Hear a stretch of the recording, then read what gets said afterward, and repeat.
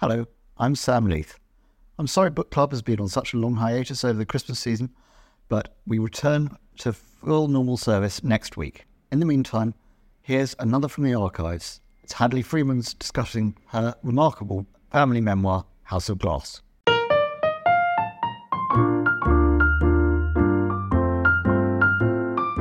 Hello and welcome to the Spectator Books Club podcast. I'm Sam Leith, the literary editor of The Spectator, and this week my guest is Hadley Freeman, whose new book is called House of Glahs, The Story and Secrets of a 20th Century Jewish Family. Hadley, this book begins as, well, many of its type do with a dusty shoebox in a closet. It does indeed. Tell me about the shoebox. What did you find in it? I literalised the trope there. So I was going through my grandmother's closet about 10 years after she died. My uncle moved into her old apartment, so he'd kept all of her stuff. And I thought about writing about her relationship with fashion. I was at that point a fashion writer on, sorry to tell this to Spectator listeners, The Guardian newspaper. And I thought I could write about her relationship with clothes and how she used clothes as part of her identity. And I just saw the shoebox at the back of the closet and thought it would just have another pair of, old shoes in it, as you would, and opened it, and it was full of letters and albums and photos from the 1920s up to the 1980s, photographs that were clearly taken in a concentration camp, prison plates, a drawing by Picasso kind of shoved in as an afterthought at the bottom, denunciation letters written during the war in French, and at that point I thought, oh, bloody hell, it's going to be more than a fashion piece, isn't it? Yeah.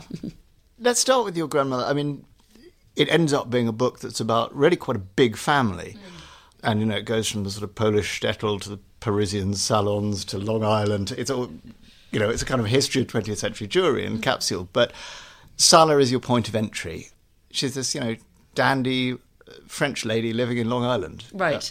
So I met my grandmother when she was in her 70s. She was this very beautiful, melancholic Jewish grandmother in Miami Beach, where she then lived with my grandfather. And to me, she was always incredibly French. She would always talk like, oui, oui, oui, oh la la, da da da. I mean, she was my image of Frenchness. When I saw the film Gigi with Leslie Caron, the MJ musical, to me, she was Hermione Gingold in it. That's what my grandmother was like, but very chic. And whereas all other grandmothers I knew, would bake cakes and, kind of wear frumpy clothes, my grandmother hardly ate. She would wear sort of Chanel-style jackets. She collected little Dior handbags. She was not very grandmotherly, but she was very French. But she was also quite sad. There was something about her that was very detached. This was obviously not the life she wanted. And I found that very difficult to handle as a child. I didn't understand how grown-ups could be sad. I thought grown-ups were just there to, buy me ice cream, really. Yeah, and there's this kind of piercing moment. It's one of the earliest memories you describe is a trip to Paris with, the whole family. I think it's your first trip to Paris, isn't it? It's my first trip to Europe. So I was born and grew up in New York, and my father wanted me to know the French side of my family. So my grandmother Salah was his mother. So we all flew to Deauville, which is this little seaside town in Normandy. My grandmother came with us from Miami, and her two older brothers were meeting us there. And we arranged to meet everybody in the hotel restaurant. And we were waiting for my grandmother. I was meeting these two old men called Alex and Henri his wife Sonia. And we're waiting for my grandmother, and suddenly I notice Salah standing outside the room, and I look at her, and I realize she's watching us crying, and then she turns around and runs away. And, well, let's go back maybe to the beginning, how she ended up where she was and how she was. I mean, it's a story really of four siblings, isn't it? Exactly. And I mean, I knew nothing before I started. I really didn't. I didn't know that there had been a third brother, Jacques, who I'd never met. And I certainly didn't know that my grandmother was actually Polish. I mean, like I said, I thought she was just purely French. But it turned out they were all born in this tiny town in what is now Poland, but what was then Austro-Hungarian Empire, called Szarnów, which is just 18 kilometers from Auschwitz. And they were called back then Yehuda, Jakob, Sender, and Salah. Once they fled to Paris, they changed their names to French names, but they grew up in this tiny little shtetl. It was like something out of an Isaac Bashevis Singer story, Fiddler on the Roof, and they led this very poor, peaceful life. And then World War I started, and everything immediately went terrible. Their father went off to war. His lungs were irrevocably gassed. He never recovered. He died after he got home. And then the pogroms started. Poland was liberated. Poland had obviously had suffered enormously during the war. It was economically, destroyed. People had marched back and forth across it. And as happens, people were looking for someone to blame. And in this case, they blamed the Jews. And so pogroms started across the country where Catholics were rampaging through Jewish towns and destroying Jewish businesses, killing the Jews. And the first town that had a pogrom was Szarnów. You describe, or somebody, I mean, you have a first-hand account of them. it's like their neighbours. It's the people they really knew. It was absolutely the people they knew. So one of the other pieces of luck that I encountered during the research of this book was I found my great-uncle Alex's unpublished memoir, which was also hidden in my grandmother's apartment. And he describes this pogrom that they all endured, the first one. He was then, what, 10-ish? He was 12 years old. Yeah. And it was the three boys and Salah hiding under the bed with their mother. And Alex was 12 years old, and he could hear all this noise outside, and he thought, I'm not going to hide like a coward. And he got up from under the bed and ran outside to try to fight against the Poles. And he saw their faces. He describes them as looking twisted like beasts in the moonlight.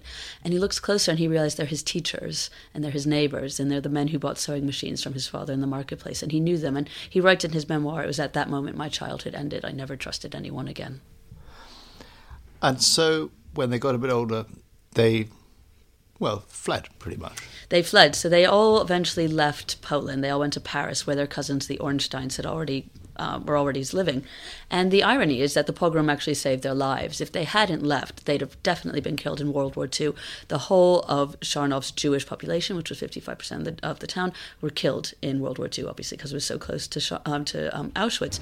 And if you go to Charnov now, there's still no Jews. And when I went with my father in 2018, we found the house where my grandmother and her brothers lived, and right next door to it, the building was covered in anti-Semitic graffiti. So it's still this problem, even though it's 18 kilometers down the road from Auschwitz, people are still very anti-Semitic. So they all fled to Paris in the 1920s, which is where huge numbers of Eastern European Jewish immigrants were going. They were going either to Warsaw, to Paris, or to New York. And the reason so many went to Paris is because it was further away from Eastern Europe than Warsaw, not as far away as New York, and it already had a good-sized Jewish population. It also didn't have any quotas yet on the numbers of Jews allowed in, unlike the UK and the US. Also, France had as well suffered enormously in World War I, and it desperately needed a male workforce. So it was encouraging a lot of these immigrants to come. Particularly after the Dreyfus Affair, France had really had this reckoning about anti-Semitism in the country. It was really abated. They wanted these Jews to come to the country. They wanted them to help in the industry. They reduced the number of years foreign Jews had to be in the country to be naturalized, so it was easier for Jews to start working. So the Glahs family all went, and Jacques started working as a tailor in the Marais, like a lot of Jewish immigrants. Henry eventually joined him, and they set up business together. Alex, in characteristic pugnacious style, refused just to be a tailor. He wanted to be a couturier, like Lanvin, and he set up a couture salon at the age of only 20. And my grandmother, Sala, was in and out of sanatoriums because she suffered from pleurisy, and eventually, when she got home in her 20s, she started working as a textile designer. Yeah, now, these four siblings, I mean, it almost feels as if they're a sort of, like, paradigmatic kind of split for different Jewish reactions to anti-Semitism. You've got, well, in Sarah, you've got flight, you've got compliance in Jacques, which has a sort of tragic outcome. You know, Alex is a sort of defiance, really, but negotiation. And then, Henri hides. Exactly. I mean, if I was writing this as a novel, I feel like no one would believe it. But their four reactions were the four reactions that were available to Jews. So first of all, Henri, when he was in Paris, he tried to assimilate very well. He wanted to be French. Then when the war started, he hid. He got false ID. He had invented this amazing machine. He was a brilliant engineer that allowed him to shrink documents to save them from Nazis and the Vichy government. And he traveled around France in secret all through the war, shrinking towns' documents, people's bank records, building plans for ports, the Havre port, for example, so that after the war was finished, he was able to help these towns rebuild and help people get their money back. But he was hiding. Jacques believed that if he followed the rules, nothing bad would happen to him. So as soon as the Jews were told in 1940 they had to register, he, unlike anyone else in his family, went off and registered. He was then rounded up in one of the first roundups, sent off to a French concentration camp, Pithiviers.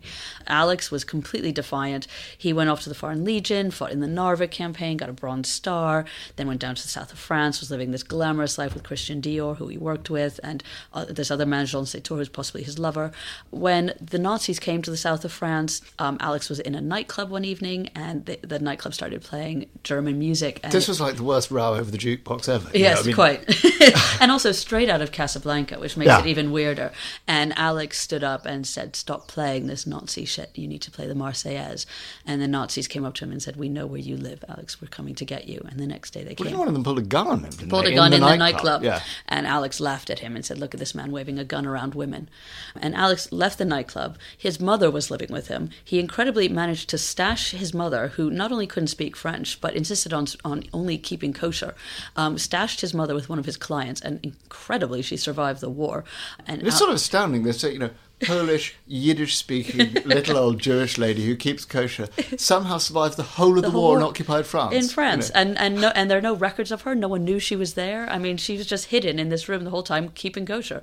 Alex, meanwhile, was arrested the next day and put on the train to another French concentration camp called Drancy. And Salah, well, she had the option that was basically the only thing available to women then. She couldn't fight in the war.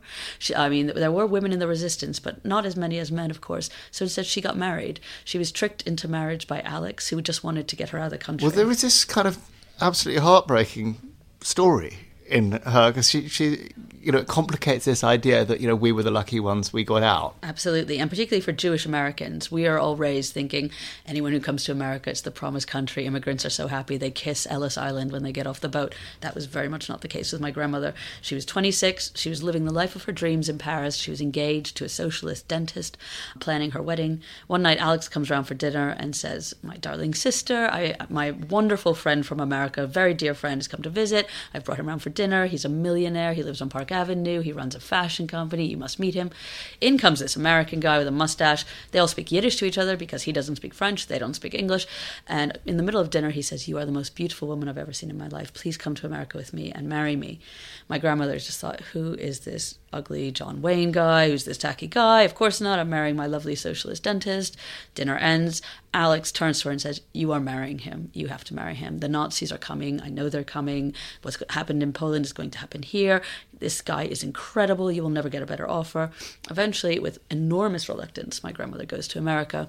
This American meets her at the dock, and on the drive from the dock to his house, she realizes a few things pretty quickly. One, this guy doesn't know Alex. Alex had literally met him that day in Paris. He is not a millionaire. He does not live in New York. He does not work in fashion. He runs a gas station on Long Island, and that is how my grandparents met. And Alex, which is kind of extraordinary, doesn't even, I think you say, mention this. He saves his sister's life in this. I mean, do you think he was, in his memoir, this is not something he even mentions?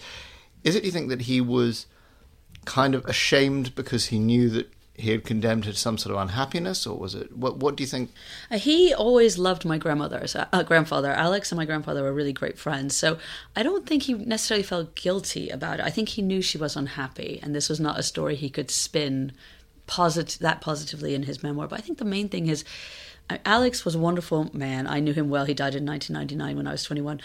But he was very self-obsessed in a lot of ways, and his memoir is about himself. And so what he wrote in his memoir is what he was doing during the war. What my grandmother was up to was kind of no concern to him. Okay, he got her out, fine, that's good. He tried to get his mother naturalized, didn't really work, but he managed to stash her somewhere. But what he was writing about was his adventures with Chagall, his adventures with Christian Dior, him in the resistance, him escaping from the train to the camps. That's what he wrote about. Yeah, I mean, Alex, in a way, he is the sort of, not quite the centre, but he's the most fascinating character in the book and the most complex one, I think. It's true. And it was hard when I started writing it because I really initially wanted to just write about my grandmother, and then it quickly became clear that I have to write about the whole family. And I was a bit worried that Alex would overshadow everything, mainly because he was overshadowing things for me, because his life is so incredible. And there were times when I thought, should I just actually be writing about Alex? But I think kind of they all work together, because Alex's life was all about outward show and drama. I mean, Alex, he's arrested by Brunner. He's put on the train. He's going to the camp to Drancy. He knows his brother Jacques has already been killed in Auschwitz at this point. He's thinking that he's going to be condemned to his brother's death. He happens to look up. He sees a hole in the ceiling. I thought they only found out that Jacques had been killed later. They were confirmed, but he knew that Jacques was in Pithiviers, and he had an idea of what was happening because of his contacts in the resistance. He didn't know for sure, but he had a good idea of what was going on, and he knew Jacques was in the camps. And so Alex happened to look up, sees this hole in the ceiling of the train. Alex was very small, he's 5'2". He got his friend Jacques. So obviously bugged him all his life. All his life. He's constantly going on about how handsome all his tall brothers are. And obviously I think it was a lot of overcompensation for him that he was so kind of, sort of blustersome and pugnacious because he was 5'2", and he saw this hole in the ceiling. He got his friend Jacques Schwab-Héricourt to pick him up. His friend picks him up. Alex punches through this hole in the ceiling and got his friend to propel him out. So Alex is thrown out of this train. That's 90 kilometres an hour. 90 kilometres an hour. His ribs are broken. His face is all ripped up. Some communist railway workers find him. They hide him in a pile of manure because they know the Nazis are too vain about their uniforms to look through manure. They give him a little railway costume to keep him hiding. And then someone, and I didn't find out until quite later, helps Alex hide out in the Auvergne. Yeah, now you didn't believe half the things in his book, and there's this kind of extraordinary bit where you're going, could he really have jumped off the train? Did he make that bit up? Yeah, well, I mean, this was one of the very few stories that Alex would tell us, was that he escaped from the train. So we all knew he escaped from the train, but then we also thought, who escapes from the train? Like, how can you escape from the train? So I found the records of all the people who got off at Drancy. You can find them very easily in the National Archives in Paris, and Alex's name wasn't there. Okay, well, that proves he didn't get off at Drancy, fine. I also know who survived. I know he doesn't go to the camps and die. But did he get on? Well, it turns out you can find that out too. So I went down to Nice, and there are the records of everyone who got on, and there he is. He did get on. He didn't get off. And Serge Klarsfeld has written a little bit about people who escaped from the train. Serge Klarsfeld, the great Holocaust historian in France, writes a lot about Nice because he was there as a child. And it turns out there were 93 people who escaped from the train, and Alex is one of them. Wow. I hope all of them met communist railway workers. Yes, quite. I mean, in some cases you think, well, okay, maybe some of them died and were thrown off the train, that people get on and don't get off. But there were definitely people who escaped from the train. Funnily enough, my father's best friend, his father also escaped from a train, but he was caught and put back on. So, I mean, there are lots of different narratives. It's just incredible that Alex escaped. But Alex's story, I mean, what's so fascinating about his wartime story, I think, apart from the obvious daring do, is the way in which it involves a kind of negotiation. And, as you say, up until he starts getting, I assume, drunkenly frisky in a nightclub, he's actually doing okay. He's allowed to move his fashion house and keep it open in Cannes. There's even hanging over him the suspicion of some sort of collaboration going on there. And he had this sort of powerful patron who was apparently playing absolutely both sides against the middle. It's true, and the thing that really fascinated me about Alex's story is that it shows so much of the shifting alliances in the Vichy government, which I knew nothing about. One of the things I feared when I started researching this was that I was going to find out that Alex was a collaborationist, and it turns out there were people in Vichy who were helping him. The reason is, it's not that Alex was a collaborationist, it's that a lot of people in Vichy, yes, they were anti-Semitic, but they were anti-Semitic in the way that they wanted to protect France's cultural identity. They didn't want these kind of outsider Jewishness invading it, but they also definitely didn't want outsider Germanness invading it. So if they had a Jew like Alex who had fought for France, had got a Bronze Star in the Narvik campaign, they would help him because he was fighting for France. So there was one guy, Xavier Vallat, who was in charge of the Aryanization of businesses in France, in other words, taking businesses away from the Jews, who allowed Alex to open his salon in the south of France, even though many other people protested, because Xavier Vallat was an anti-Semite, but he was mainly concerned about protecting the sanctity of France. He was not interested in these Germans. And actually that eventually worked against him. 3 months after he helped Alex, he was kicked out by the Germans. This guy called Louis Darquier-Pellepoix was put in, who was a full-throated Nazi supporter.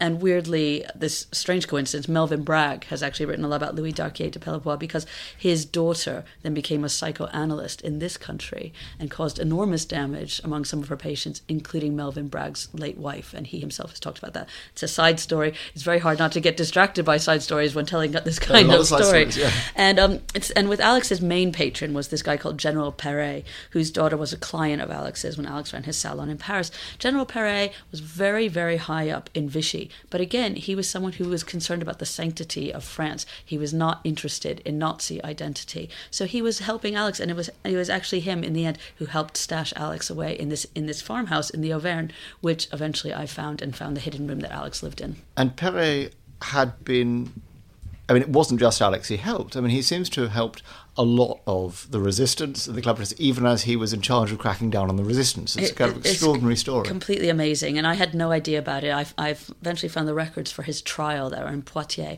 and there were all these Jews standing up saying, this man helped me, this man got me false ID, this man did this man did that, while at the same time this man was in charge of rounding up specific resistance groups. He was also helping people connected to those resistance groups.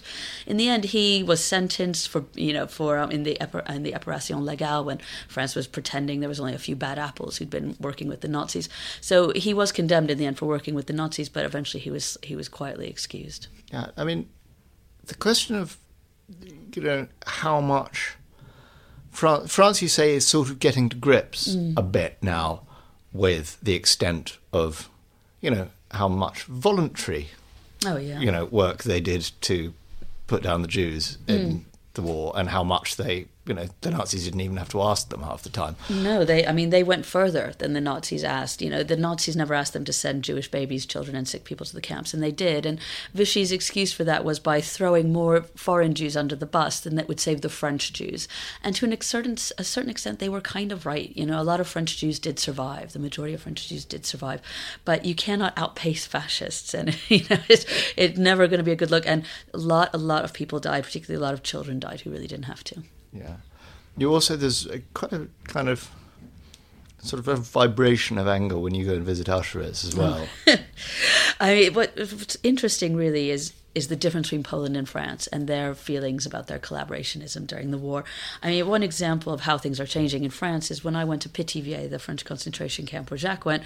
When I went in 2012, there was no memorial really. There was no sign. It just looked like this dusty French road. Now there is a memorial. There's a whole museum. So that's changed in the past 8 years. You go to Poland now. Even just 5 years ago, Poland was very open about its collaborationism to a certain extent during the war. Obviously, Poland was invaded, but Poland had been a very, very anti-Semitic country. It's why my grandmother and her brothers had left in the first place. And there are stories of Polish heroism, but these are exceptions. To a large extent, Poles are pointing out Jews in the street and saying Juden, Juden to the Germans.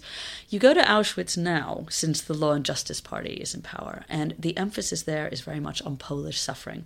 And it is true that 70,000 Poles did die at Auschwitz, but over 1 million Jews did. And there is a strong suggestion of, at the very least, parity of the suffering there. And if you take the official tour, they'll show you where the Poles were killed. They won't show you, for example, the gas chambers. They'll show you the, for want of a better word, cabins where the Jews were living. So you have this strong impression that the Jews were being, sent there and then lived there, when of course the vast majority were immediately sent to the gas chambers. And various members of the Polish government have said that Auschwitz needs to stop focusing on quote-unquote foreign narratives, by which they mean Jewish narratives. They want Auschwitz to be a place of noble Polish suffering. And when you go to Auschwitz now, there is actually a literal gift shop in the car park with little I Heart Poland mugs and I Heart Poland t-shirts, because that's just what you want to buy after visiting Auschwitz. And when I went in 2018, I was so amazed by this. I wrote a little column in The Guardian about the Auschwitz gift shop in the paper. And I got these angry tweets from Auschwitz. And I thought, God's sake, Auschwitz! Haven't you done from Auschwitz? From the actual Auschwitz memorial blue tick thing. I thought, haven't you done enough to my family? You have to reprimand me on Twitter. Is this progress? Is this what happens over a century? You kill one member of my family, and then you tell me off on Twitter. And they were saying it's not our gift shop; it's run by the local municipality. And I just thought that does not make it better that it's run by the local government, that the local government thinks that Auschwitz is a sign of great Polish strength and Polish memorialism. It's not. It's a tragic sight. It doesn't make anyone want to buy an I Heart Poland magnet. No, why not? Now, you've been writing this book for...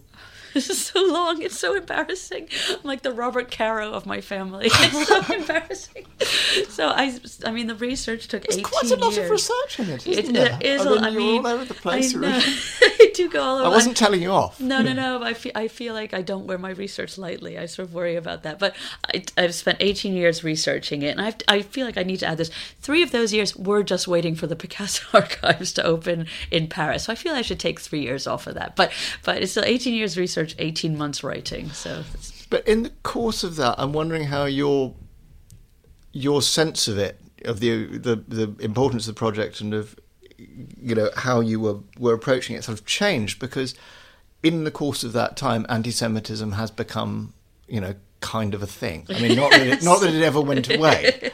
It has become a thing. But the oldest hatred has become a thing again. It's but a hot topic. It's become in vogue. It's true. It's true. I mean, did that start to change the way you were approaching the book? Did it feel more urgent, or did it feel like what you were learning here was something that you were feeding into your rows, say, with Auschwitz on Twitter? I think there's the latter, definitely. It definitely it made me probably more combative in columns in the paper. I mean, most of the writing of this was done during the whole anti-Semitism row in Labour. And I probably did feel it maybe a bit more strongly than I would have if I hadn't been so immersed in this book. I mean, I've written about anti-Semitism before. I mean, I've been writing this book for so long, but, I'd written about attacks in Paris and stuff like that before. But especially during the writing of this book, it made me so angry seeing some stuff in Labour and seeing people on the left kind of defending it, excusing it. People like Ken Loach saying, Holocaust history, everything's up for debate. All that kind of stuff made me very upset. And it's funny, the book coming out now with the Tory party saying, we're cracking down on unskilled immigrants entering the country. And, I think, like my great uncles, my grandmother, they were unskilled immigrants coming into Poland. They didn't have any money. So you sort of see repetitions of history that you wouldn't have necessarily. And also, of course, the Trump election. I was working on this during his early years, and the Muslim ban in America hit me, and these are repetitions of things in America as well. The Johnson you talk actually about how there was a particular book which I can't name, but you'll remember it, which in the 20s in America was the sort of text for anti-immigrant, anti-Semitic feeling. Absolutely. And the author goes and meets Hitler. Goes and meets Hitler, and was also praised strongly by Teddy Roosevelt, and he then inspired the Johnson-Reed Immigration Act. What was the book called again? Madison Grant. Right? Madison Grant, yeah. So Madison Grant was this eugenicist who had this idea that certain races were superior to others, and the main ones, obviously, unsurprisingly, inevitably, with these kind of people, is Northern European. And Southern European were kind of dirty and diseased, and Eastern European, you definitely don't want those in Asian, God forbid. So he really inspired these two immigration acts that completely cut down the Jewish immigrants who were coming into New York. And the numbers, the fall in numbers is really astonishing. It was going from like 100,000 one year to 20,000 the next. And it was because of these acts that Anne Frank and her family couldn't leave Amsterdam and weren't able to escape. So it's the other end of the... Absolutely, and it also shows that America... It's all part of the process. America is hardly perfect. As much as America likes to style itself sometimes as this great savior of immigrants, I mean, it was pretty bad too. And the anti-Semitism in America, when my grandfather was growing up in the Lower East Side, is very, very similar to the anti-Semitism in Paris that my uncles were experiencing then in the 30s. And my father was born in America, and even when he went to college in the 50s, there was still a very tight quota on the number of Jews admitted every year. I mean, he got into that 10% that were allowed in that year. It's extraordinary. Yeah. But your father has some of Alex in him, judging by his story from his school days. I mean, it's interesting that, I mean, it's equal parts, I think, Alex and his father. My father is, and I say this with full objectivity, he is a very, very brilliant man. He is like bilingual in 7 languages. He's heptalingual. He's heptalingual, exactly. He's 80 years old. He reads more than I do. He remembers everything. I mean, it's quite intimidating having my dad in some ways. I mean, my dad could have written this book much better than me. But when he was at school, he was at this little... what we call public school, what you call state school in Long Island, and he had taught himself to read at the age of 4, and the other kids in his class were still learning at 8, and he would get really bored, and he would read ahead while everybody else was doing the on the mat, and he would read ahead, and the teacher kept telling him off, saying, "Ronald, stop reading ahead," and the teacher clipped him on the head, and my father stood up at the age of 8 and punched her in the stomach, and the teacher insisted that my father was, used the term that they used in the 40s in Long Island, mentally retarded, and so the school then tested his IQ, and it went off the charts. It was the highest IQ they'd ever had in the school. And so on the back of that, my grandmother moved them out of this tiny little pokey town into a better town with a better school. And then my father went on to Lehigh. And ironically, I didn't even put this in the book. It's another avenue I could have gone down. But in my father's class with him was Donald Trump's older brother. And Donald used to come up and visit all the time and hang out. Donald was 16, I guess. I think Donald Trump's probably 5 years younger than my dad. And he was 16, and my dad was 19. And he just remembers this really bratty, red-haired kid who used to come up and try to pinch all the female teachers' butts. Plus ça change. Exactly, it began. And as you were writing this, were you conscious of the sort of reaction of the members of your family who survive, of digging up things that maybe they didn't want known about? Yes, is the short answer. I was very aware, and in a way it made Jacques the easiest to write about because he had no descendants. I think my father was worried I was going to find out that Alex was a collaborator. Nobody was ever saying, don't do this. I think, if anything, they were saying, why is it taking you so bloody long? Can you just write this damn book already? But there were things that people were concerned about, and obviously in a family, everybody wants to tell their version of the story. And I gave my father, obviously, approval rights when I finished the manuscript. And there were only one or two tiny things that he thought I hadn't got quite right. And it wasn't anything major. It was more about what his mother was like when they were in Long Island. But I was aware of, not really of people alive, I was aware of the people dead. I mean, I was looking through photos that they'd never expected me to see, let alone published to the world. And I mean, a real obvious example of that is I found these photos that Henri took of him and Sonia when they were courting. And Sonia's like taking off an item of clothing in every Sonia is photo. Henri's wife. Yes. So this is when they were dating. And the last photo ends with her like wearing this very skimpy top and lying on a bed with her legs spread. It's very, very sexy. And I thought, is this something that they would want me to look at, let alone put in a book? And I knew my great aunt Sonia, and she was a firecracker, and I just kind of thought, you know what, she probably would. Yeah, there was kind of thing that was never quite explained.